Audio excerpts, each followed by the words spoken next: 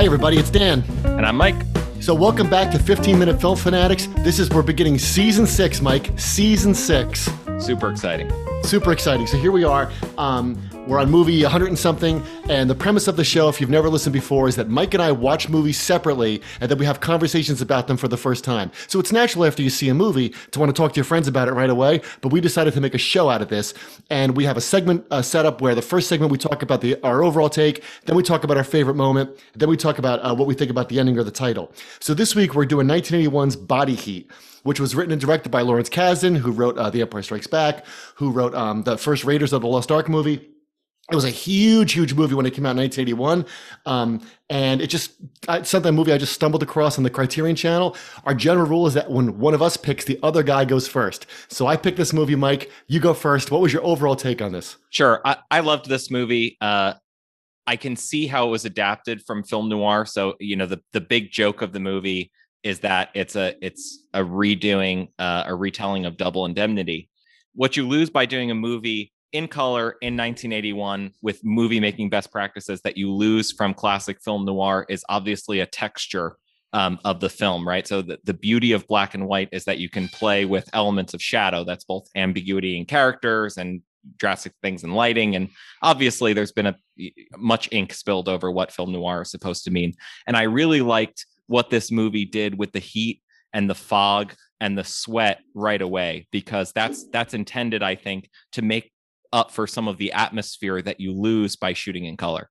Yeah, I mean, our listeners probably know what the pathetic fallacy is, right? Mike, you want to give everyone a 30-second definition of the pathetic fallacy? The pathetic fallacy is the understanding or lack of understanding that the universe should mirror the emotions of human beings. Like, for example, that it would rain when a character is sad. Correct, right? And it's, pathos, that the universe has pathos. So this is the perfect example of the pathetic fallacy, right? I mean, everybody's sweating, everything's on fire, even the French fries are in hot grease. It's funny that there's no air conditioning in Central Florida or whatever, but you got to give a pass on that. And even she says, at one point, Maddie says, my temperature runs a couple of degrees higher. It's the engine or something. So everybody is, the title is perfect. Everybody's on fire. Everything is hot. And certainly the characters are hot in other ways. Yeah, it's supposed to be some kind of unbearable universe. When you watch Double Indemnity, which we've done an episode on, the life of its characters seems boring, seems mundane. They have to break out some way. And again, this is a way of mirroring that with a continuity and atmosphere that's inescapable, because we various characters come and go. They travel to Miami, they travel out of country, they travel to Europe. We never leave. The universe is very small, it's very contained, and it's inescapable unless you find some way to punch through. Right. And it's not even going to be the money. He says he's going to die because we want him dead. Let's talk about Double Indemnity, though, a little more, because we both love that movie so much. So what did you notice? What was, I made a little list here, but what did you think was like Double Indemnity or unlike Double Indemnity?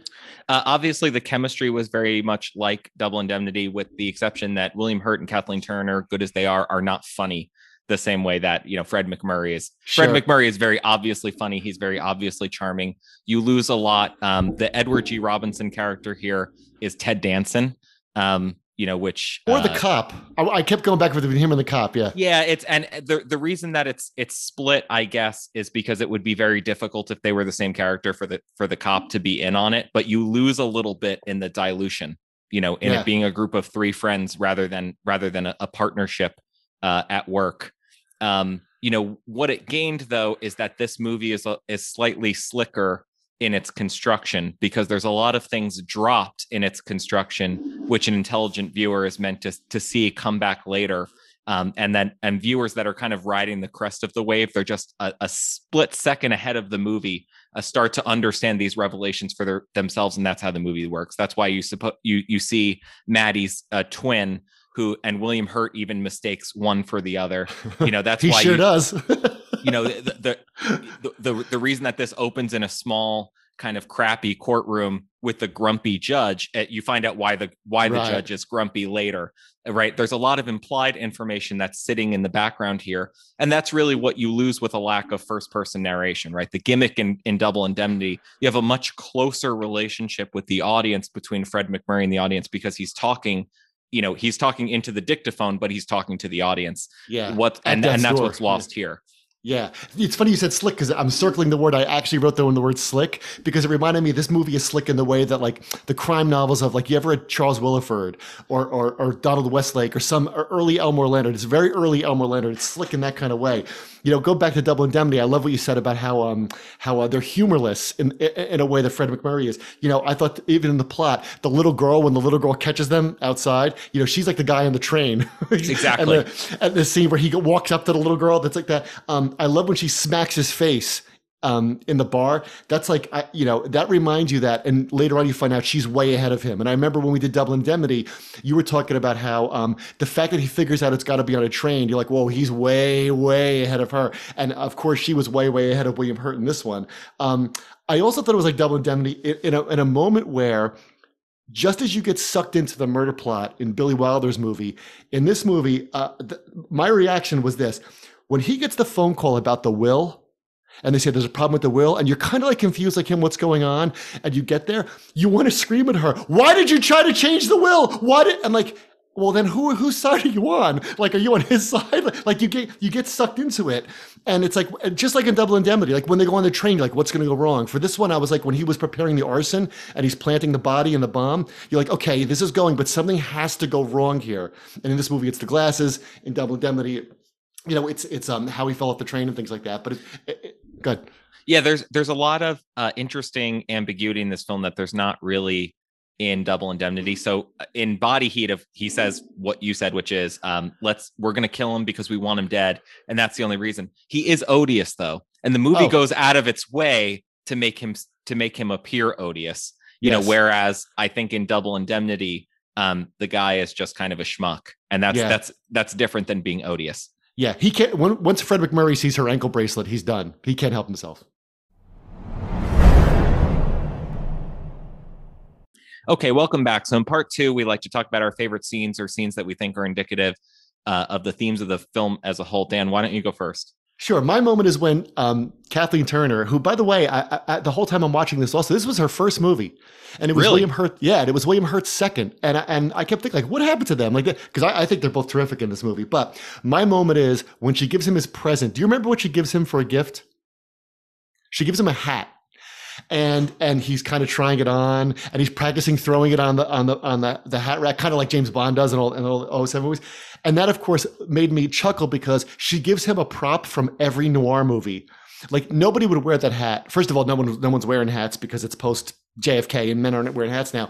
And certainly he didn't need another thing to make him sweat more like they do in this film, but it's a great noir prop. And I kept thinking of all the noir stuff in this movie, right? Like the smoking constantly. How great is it that after he goes jogging, he has a pack of cigarettes? Twice in the movie he starts smoking. He's winded and he starts smoking. There's that great bit with the lawyer's office when would anyone mind if I smoke? And they all go around and start smoking.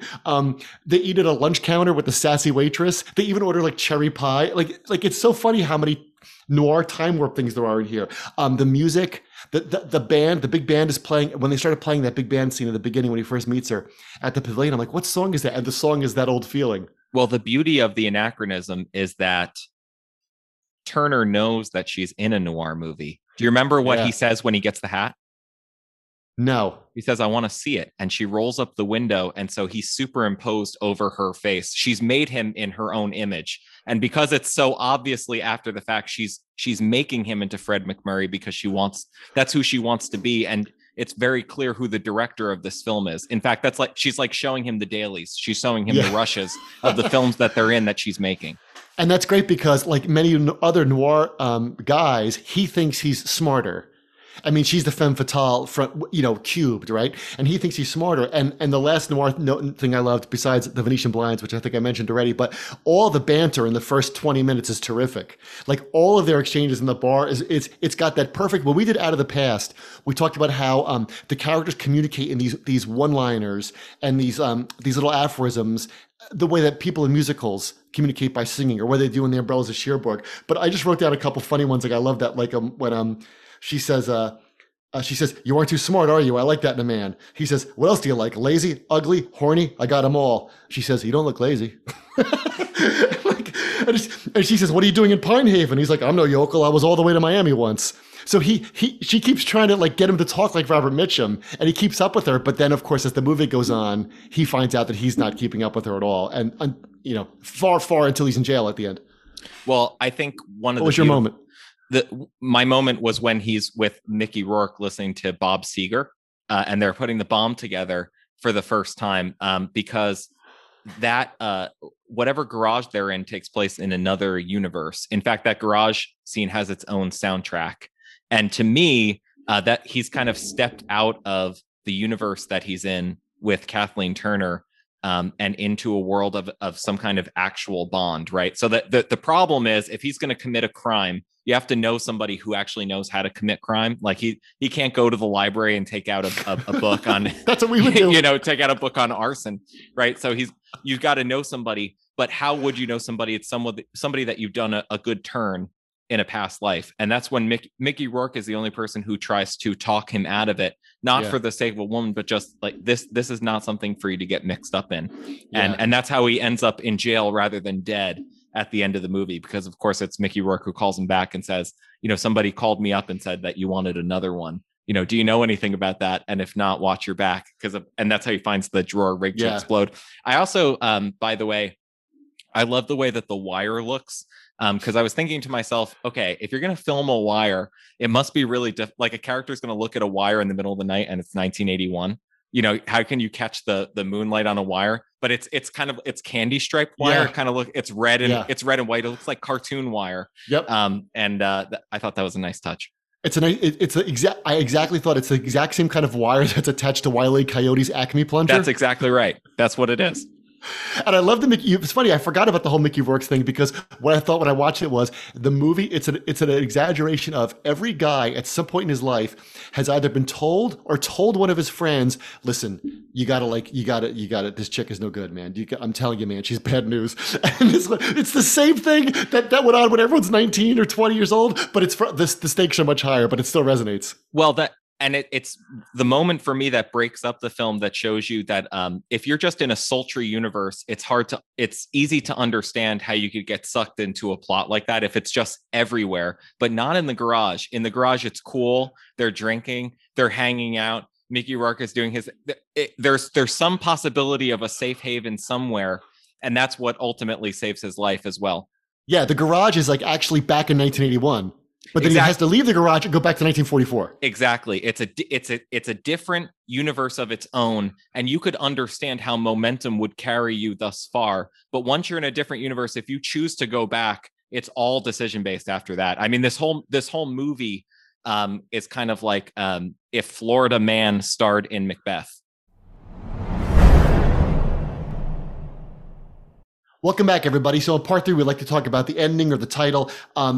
Mike, my thing about the ending was that I don't necessarily think, and this is just me being very petty, I didn't think we needed the last shot of her on the beach. Like when he looks at the yearbook, you put it together. I think it's even more haunting when the camera goes up to her face, to Kathleen Turner's face on the yearbook. I think that's great. But I do like the idea that she's out there somewhere. Not morally, but it's very satisfying. And if you remember, at the end of The Big Lebowski, you know, we're told the dude is out there taking it easy for all of us. And I wonder what she's out there doing for all of us. It could be a lot of things. No, you do need the last scene, because she's in the yearbook and it says, you know, what do you want? And it's to have travel money, to exotic places. Yeah. Have money and be rich and live in a foreign land. But in the foreign land, she's also humorless, laying next to somebody. And what he says to her in either Spanish or Portuguese or something is, "It's hot." Yeah. So she's not escaped the heat.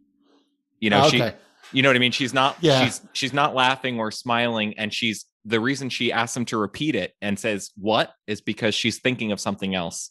And she's obviously either thinking of him or something else, or her next move. She thinks that getting the things that she wants is going to make her happy. And nothing's made her happy. And so if the last shot is the yearbook, then she wins. But I think that the last shot is a redefinition of winning, or what winning means. Maybe if that, I'm not sure. I assumed it was Brazil, by the way, at the end. But I'm not sure what I could read into her because I'm not sure what I can really read. I can't really read her at all. I think if we met her in real life, she would terrify me the way I'd be terrified of seeing, a ghost or something. But I think that when she says to him, I do love you despite it all, and she runs in and fakes the whole explosion at the end.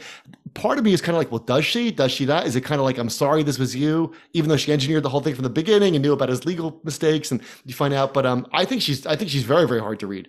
She's obviously charming when she's up to something, and it means something, I think, from the filmmaking perspective, to show her out there and distracted and unsmiling with the shades on, because she never has the when she has the sunglasses on in the movie, it's always when she's with her husband and she's trying to hide her eyes. You know what I mean? Like there's something unsatisfying for her about the ending. She got what she wanted when she's 18.